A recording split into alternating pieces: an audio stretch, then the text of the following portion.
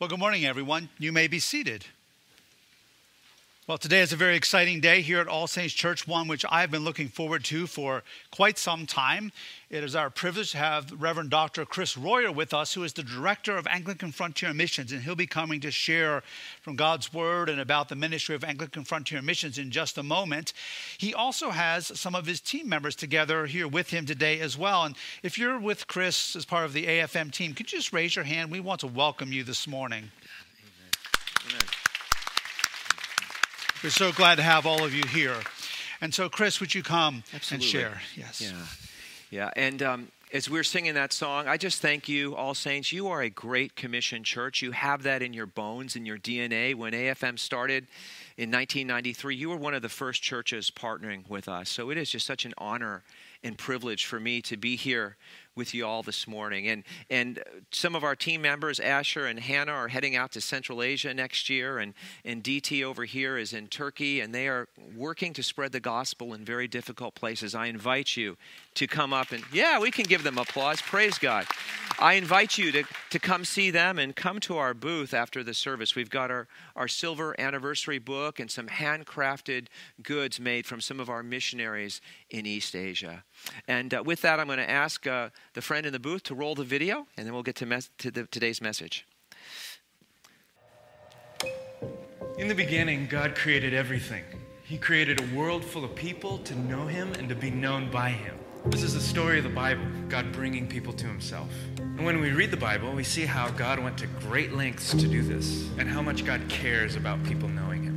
You most likely already know this. And you probably live somewhere where people have a general understanding of this great love story between God and humanity. And if they don't know yet, there's probably somebody in town who can tell them. But did you also know that there are 3 billion people who will live and die without ever hearing this story? Not because they don't care, but because they don't have a choice. Nobody ever told them that once upon a time, God became a human just like them, so that He could teach them how to know their Creator. 40% of the world doesn't know this, and they won't know this. Not unless something changes.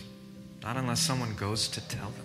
Jesus is our wonderful example. He left His natural home to come to us, and then He tells us to do the same thing. Because we love Jesus and care about the same things that He cares about, we care about this: that the whole world would know Him, that every tongue, tribe, and people group would come and be able to worship Him. So the question is, are we doing this? Going out into the world to bring the gospel to every tongue, tribe, and nation? Well, kind of. While churches do send people out, almost half the world still doesn't have any access to the gospel. But how is this possible? Aren't there people being sent? Well, yeah. There are about 400,000 people serving across the world today. But only 3% of them are actually going to the 40% who have never heard about Jesus. The other 97%, they're going to places that have already heard about Jesus. There's an imbalance. That imbalance leaves only one person for each 250,000 people who have never heard about Jesus. Put another way, we have a Spirit-led calling to rethink our focus. When you look at how we use our resources, such as money, the picture doesn't look that much better. To be specific, Christians around the world are giving about 2% of their income to Christian causes. And less than 7% of that is going to cross-cultural workers. And of that cross-cultural giving, only 1/100th of that 0.1% is actually going to those working with the 3 billion people who don't know Jesus, have no church or any Christian neighbors. The other 99% of all cross-cultural giving goes to the rest of the world that already has Christians, Bibles, and churches. Are you seeing the imbalance?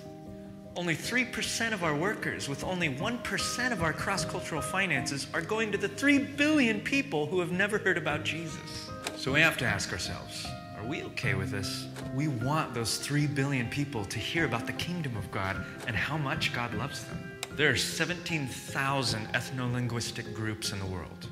People who share language, culture, and common history.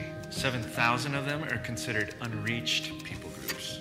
These are entire cultures who have never heard the amazing story of how Jesus loves them and came to save them. God has called us to pay attention to this, to love and care for the same things that He does.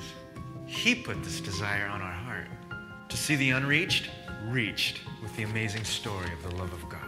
We want to see lasting local church planting movements begin among these people groups that brings renewal and transformation among these cultures and societies. Why?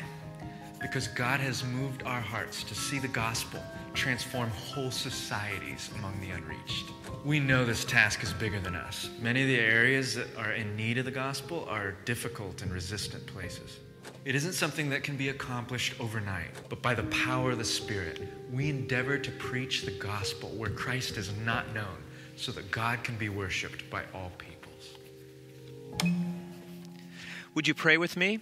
Lord, we pray the words of my mouth and the meditations of all of our hearts would be pleasing and acceptable to you, O Lord, our rock and our Redeemer. In Jesus' name, amen.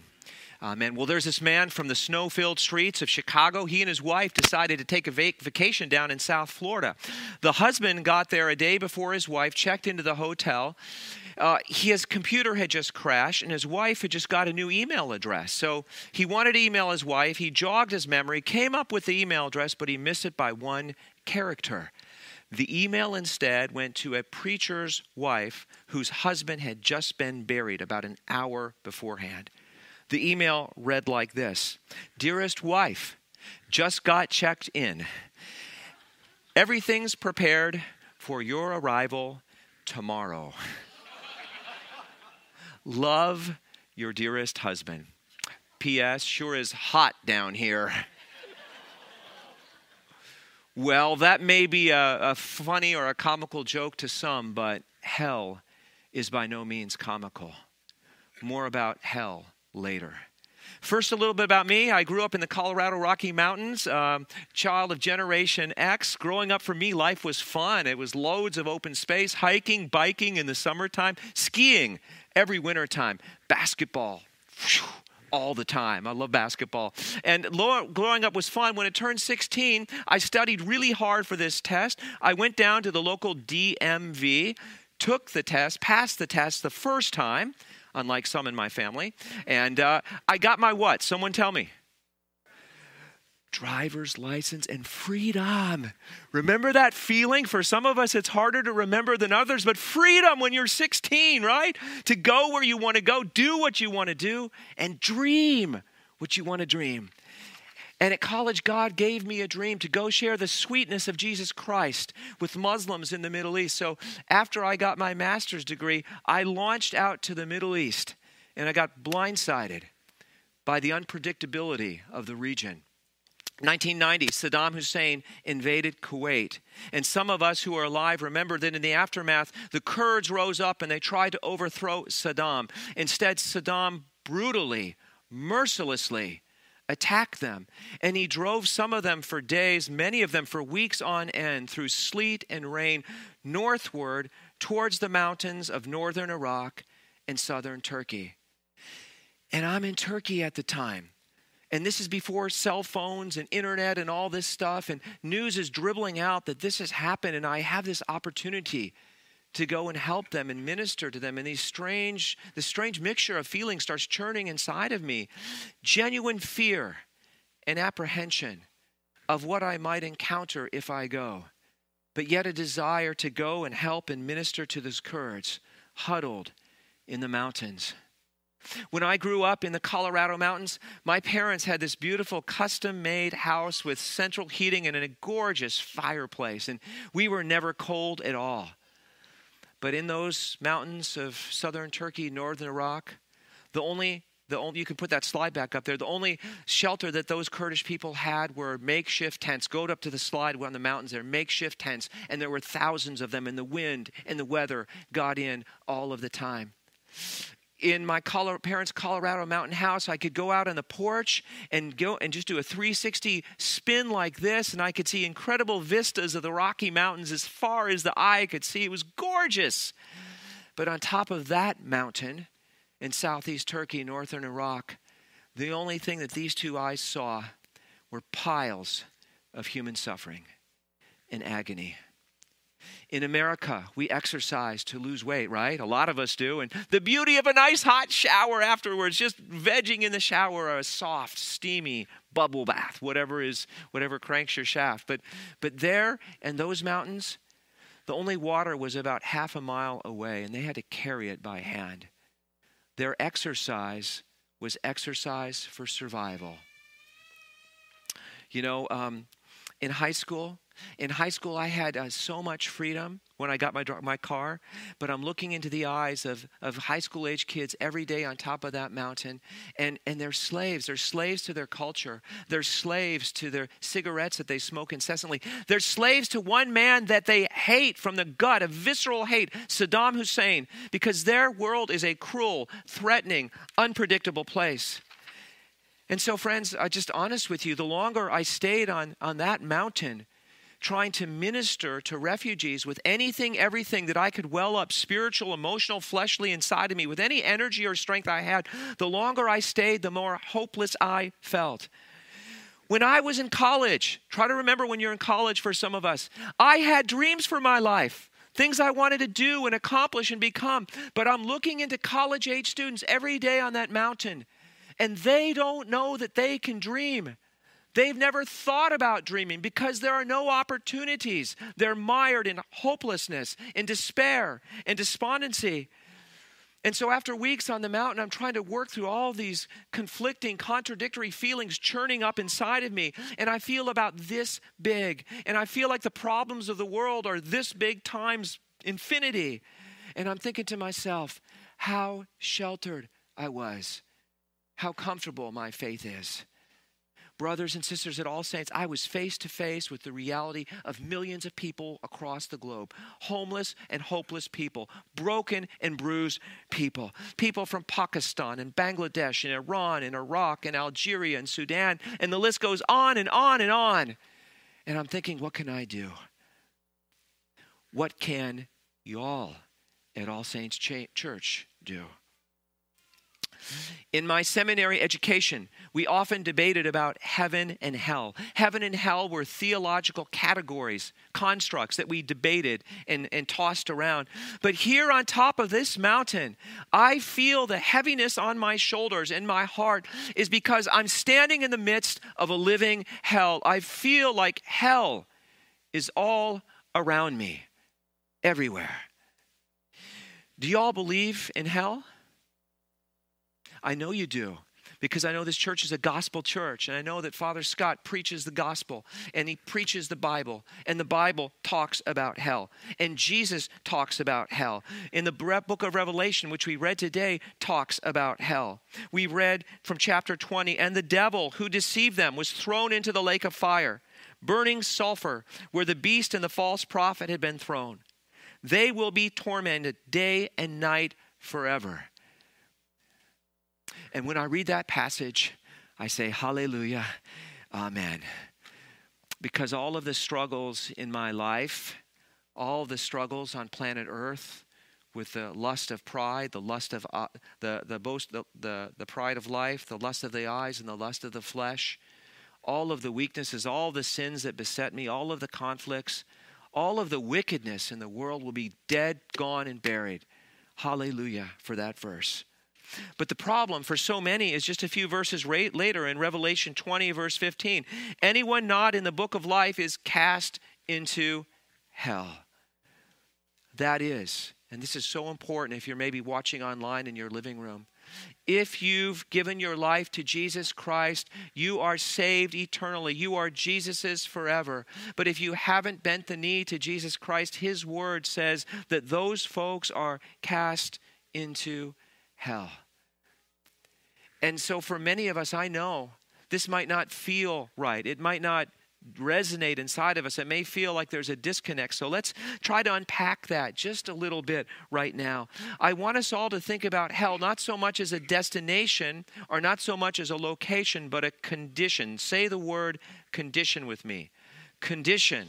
Hell is the condition of living your life on planet Earth or in the next life without Jesus, the Son of God, and his Spirit indwelling you and living in you and moving through you. You know, I used to live near Hilton Head, South Carolina, when I was a priest right out of seminary. Hilton Head, South Carolina is one of the most beautiful places on the globe, bar none. You've got incredible beaches there, and you've got great weather there, and you've got crabbing and shrimping and fishing and incredible golf courses there. There's so many beautiful places, so much to do there. Hilton Head, South Carolina, I think, is one of the most beautiful places in the world.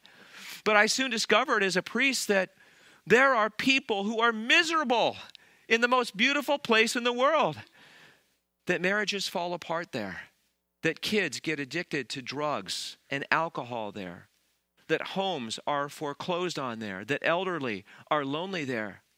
You can be downright miserable in one of the most beautiful places in the world. And friends, you see, know how awesome your surroundings are. You can feel like you're living in hellish or hell-like conditions. But just the opposite is also true, church.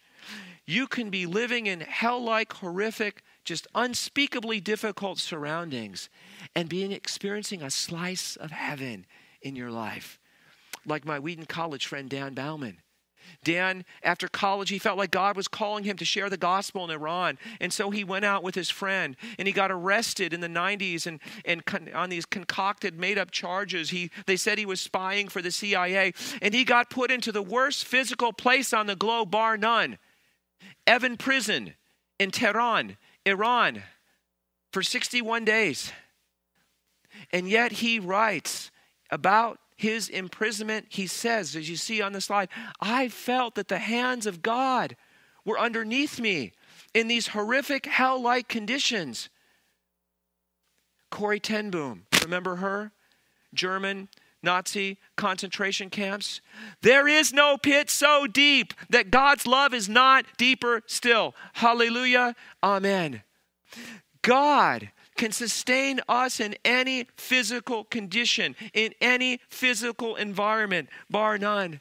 And brothers and sisters, this is the light bulb that went on in my mind as I'm standing up in this mountain, is that God wants to use little old me to bring heaven into hell-like conditions by changing one life at a time. All Saints Church, God wants to use each one of you, and he wants to use this church to bring heaven into hell-like conditions by changing one life at a time. Amen. You see, John 3:16, God so loved the world that he gave his one and only Son, that whosoever believes in him should not perish, but have eternal life. This verse speaks to condition. It speaks to you may not be experiencing the life of God right now, but if you say yes to Jesus and follow Jesus, you can have heaven living inside of you through the person of the Holy Spirit, just by saying yes to Jesus. You see, church, Jesus didn't come to push us away or to condemn us or say, you don't measure up, you're not good enough. Jesus came because this world is swirling in hell-like conditions right now. The Bible paints this picture of the brokenness of the world. We read about it in Genesis chapter 3 today. It stems from Adam and Eve, and all of us are infected with this disease that we call sin. And our planet, if you read the Bible, it's like it's spinning out of control towards this precipice. It's going to fall off. The world is not a good place. And I think for many of us over the last 15 months, at least for me, I've experienced this more than any other time in my adult life, that the world is a seriously messed up place. The pandemic, racial tensions in our country, rioting, looting. And to me, it feels like the foundations of this great nation are just splintering and fracturing, and it feels like the foundations of our country and in some ways the world are just falling apart. And in the midst of all this, there's shipwrecked lives strewn across this city, shipwrecked lives strewn across the globe. And God the Father sees this, and he has mercy, and he has empathy and pity on us people. And he says, what can I do? What can I do to help them? How can I save them? And so he says, I know. I've got an idea. I'll call this guy named Noah, and he'll build an ark, and we'll start a new humanity through this one man. And you remember the ark story. He builds it. They get on, they get off, and the first thing that happens when he gets off the ark is what? Noah gets drunk. And it breaks the father's heart. And so the father says, I've got another plan, plan B. There's this dude named Abram. He's a righteous guy. He's got great faith. I'll start a new nation through him. And so he creates Israel. He sends the law and the prophets and priests and kings. But they're stiff-necked and they're hard-hearted. And again, they break the father's heart. And so God says, I know what I'll do. Plan C. Surely they'll listen to my son, my one and only son, Jesus. Jesus becomes man. He lives among us. He teaches us the way of love, the way of unity. But the evil of the world crushes him. It destroys him. If there was a fire in this church, God forbid, and we were all stuck, and the firefighters came, and they were able to save most of us, but they couldn't save each and every one of us. When those of us who were outside and saved, would we blame the firefighters? I wouldn't. I'd say, thank you so much, man, for risking your life to save me and to save everyone.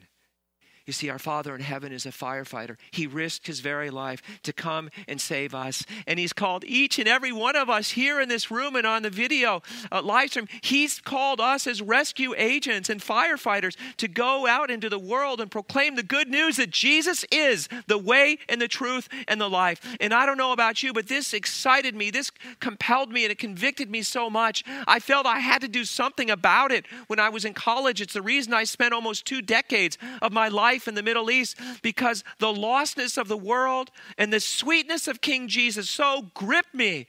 I felt I had to respond. You see, church, when you really understand what's going on in the world and what the good book says, you will do one of 2 things.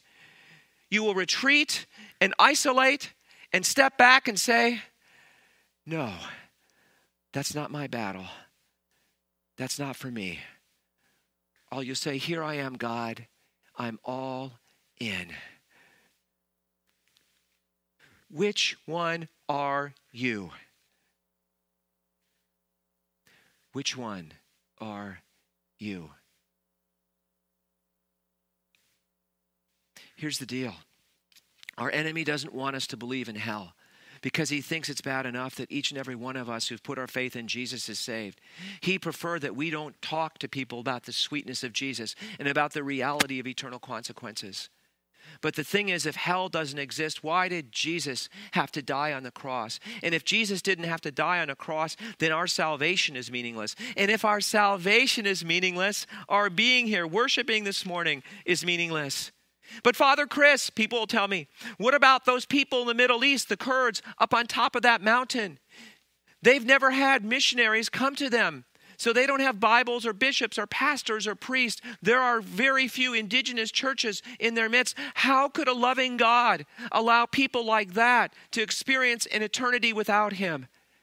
To which I respond, how can you and me, the people of God, allow people like that to continue on in hell-like conditions? You see, friends, the most hell-like places on the globe, the places, yes, thank you for that slide, leave it up, with the least amount of clean drinking water, the greatest amount of trafficking, the places with the most famine and drought and harshest governments in the world are in a window there that we call the 1040 window. Say that with me, 1040 window. It's just a window of the world, the 10th degree above the equator up to the 40th degree above the equator in the Eastern Hemisphere. That, generally speaking, is where the worst physical living conditions exist on the globe. The 1040 window for so many people like the Kurds I met on that mountain is a living hell. And it just so happens that that same window is the place, the region in the world where the church is not, by and large, where the church has not been indigenized, where there are not church planting movements, where the gospel is not known widely. So how can we just continue to leave that place alone? How can we, as the video said, continue to send just a small percentage of our resources and our peoples into areas that need the gospel both for the spiritual transformation and for the physical, societal transformation that comes after the gospel? Jesus said, once you've been filled with the Holy Spirit, and I know you all are, you will be my witnesses in Jerusalem, Judea, Samaria, and the ends of the earth. The ends of the earth is what the disciples gave their lives for. All but a few died outside of Jerusalem. They went to the ends of the earth. It's what they gave their lives for. It's what you and me, his disciples, are to give our lives for. So the question then becomes, All Saints Anglican Church, what do you have? What can you do? What can you give? Well, if you have a beating heart, and I know we all do here, praise God. If you have a heart, you can pray. Asher and Hannah are going to Central Asia in March. They need a prayer team. Sign up for their prayer letter. DT over here, ministers in the Middle East. He needs prayer warriors. AFM as an organization has an e-publication. Sign up for our prayer letter. If you have a heart, you can pray. Pray not only for the needs here in Woodbridge, but for Anglicans who are serving in places where the church is not. If you have a heart, you can pray. If you have a mind, you can grow. We got some great literature on the table. Pick some of that stuff up. Tons of stuff online to learn how the Spirit of God is moving in our day among unreached peoples unlike any other day. The dreams and visions that Muslims are seeing across the globe that you may have heard about, it's real. If you have a mind, you can grow and learn about what God is doing in this world today. If you have a mouth, some of ours are covered right now, but if you have a mouth, you can share. Father Scott was telling me, I think that 40% of Woodbridge or Dale City right now is immigrants. There are some amazing things that you all can do here. We can talk about that another time. As immigrants are coming to our nation, many of them from places and regions where there is no church. And it's not just immigrants. If we don't open our mouths as Jesus followers and start sharing the gospel more broadly, America will be an unreached nation within 3, 4, 5 generations. If you have a mouth, you can share. And finally, if you've got 2 feet to walk with, you can go. Go as a cross-cultural worker. Go for a summer, go for a year, best yet, go for your life. Because God is still calling people to go to places with little to no Christian presence. We need English teachers. We need professors. We need people who have handyman skills. We need all types of professionals. God can use anyone and everyone if they've got 2 feet to walk with and a willing heart. Might it be that God is calling 1 or 2 of us here or some of us online to become long-term cross-cultural workers? It's the most glorious calling you could ever have in life. C.T. Studd once said, some want to live within the sound of church and bell. I want to be a rescue agent within a yard of hell. God desires each and every one of us, whether we go or stay, to be his rescue agents. You know, years ago, there was a famous violinist named Fritz Kreisler. My 2 girls play violin, so we follow this stuff. He earned a fortune with his concertos, his concerts, and his playing, but he donated a lot of it away. And so when this really exquisite, beautiful antique violin came on the market, he lusted after a violin, okay? He was covetous. He wanted to buy it, but he didn't have enough money. And so he went and he started playing more and more and earning lots of money. And when he had enough money to put an offering on it, he went to the collector only to find out that the violin had been sold to someone else. And he was despondent. He wanted it so bad. And so he went to the new collector who had just bought the violin and said, can I put an offer on it? And the collector said, this baby ain't for sale. And he changed his tactics. Very good to change tactics. He changed his tactics. He said, well, if that's the case, could I play it just once? And the collector, who didn't play violin, said, sure. So he got it out of the case. He tightened the string. He rosined the bow. He picked up this 300-year violin and started playing the most heavenly music that collector had ever heard. So much so that the violin collector was started to move to tears. It was so beautiful. And as Fritz Kreisler was putting the violin away, the collector said to him, I can't keep this violin for myself. Take it. It's yours. But make sure you play it for all the world to hear.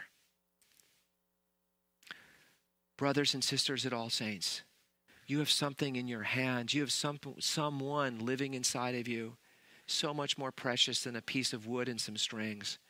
The power and presence of the living Jesus Christ is residing in each and every one of us through the Holy Spirit who's been poured out into our hearts because of the love of the Father. You cannot hold this for yourselves. Therefore, go. Go and make disciples of all nations, All Saints Anglican Church, baptizing in the name of the Father and the Son and the Holy Spirit, teaching them to do everything that Jesus has commanded to you. And as you go, as you are going, my God will be with you today, tomorrow, until the end of the age. Amen. Let's pray.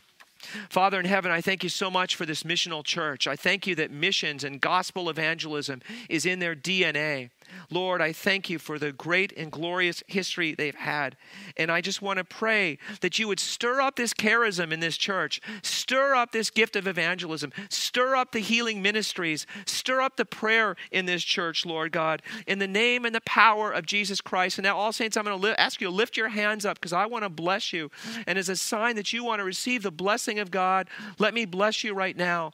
And I just declare over you, arise, shine, All Saints. Your light has come. The glory of the Lord is risen upon you. Behold, nations will dwell in darkness. Thick darkness covers the whole earth. But the Lord has risen upon you. Nations will come to your light. Kings to the brightness of your rising through the power and the grace and the mercy of Jesus Christ, King of kings, Lord of lords, Son of God, risen from the dead. And together, all God's children say together, Amen.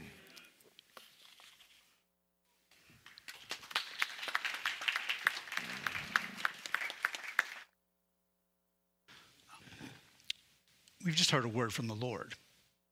Amen? Yes. This gospel business is serious stuff, and it is God's call to all of us, whether it be right here or around the world, and God's call to us as a church, as Chris has just affirmed. And I can speak this because this is in line with God's word. It's not a question of, subjectivity. God's call is for us to be in ever-increasing measure a mission-focused church, brothers and sisters, here in this community, but not just in this community, all around the world. It's not an either or. It is, as you've heard me say before, it is a both and. And we need to pray into that. We need to pray that God will raise up people in this church, not only here in this community, but across the nation and around the world. I believe in a church this size, there are people that God's going to call to short-term missions, people God's going to call to long-term missions, including some of our young people, some of our youth and young adults. And if God's speaking to you, please talk to me, talk to Father Jed. Let us hook you up with Father Chris. I can tell you this, wasn't called to be a missionary, but I was called to be a pastor and a priest. And I got to tell you, don't run from that call. I did for a long time, and don't run from it. Because God will bless you and go with you as you step into it. So let's be a missionary church. Let's grow to be a greater missionary church according to God's will. Amen? I also want to ask Chris if he would come up, and I want to pray for him and for his team. I'm going to put you all on the spot. If you would stand, and those near them, if you could reach out your hands toward them. Chris's team, go ahead, folks, if you would please stand. And let's all stand together and reach our hands out toward these folks. I'm going to ask the folks up here with me to come and lay hands on our brother Chris. And stretch your hands toward his team members. Let us pray. Father, we thank you that the gifts and calling of God are without repentance. Father, thank you for the call of the gospel that has transformed and continues to transform our lives. And Father, your heart, your will, your express will in your word is that this gospel would be proclaimed to the ends of the earth, that all may hear, that all may know. So, Lord, we pray your hand upon Chris, upon each of these team members, upon missionaries throughout the Anglican world and faithful missionaries preaching the gospel, whatever their denominational affiliation. And we ask, Father, that the gospel would indeed go to the ends of the earth. But for Chris and for these team members, God, we pray your blessing upon them right now. We pray, God, your mighty hand to rest upon them, to continue to confirm them in your calling. Let your giftings and your signs flow through them. Make them faithful and true heralds of the gospel in difficult and dark places, that the light of Jesus Christ would dispel the darkness to the ends of the earth. Bless them, Lord. Use them in incredibly great measure. Use them for your glory. And Lord, unite us together with them, even as Chris has shared, in prayer, in partnerships, in going. And God, above all else, make all of us together obedient to your call, surrendered to your will. And we ask these things in Jesus' name.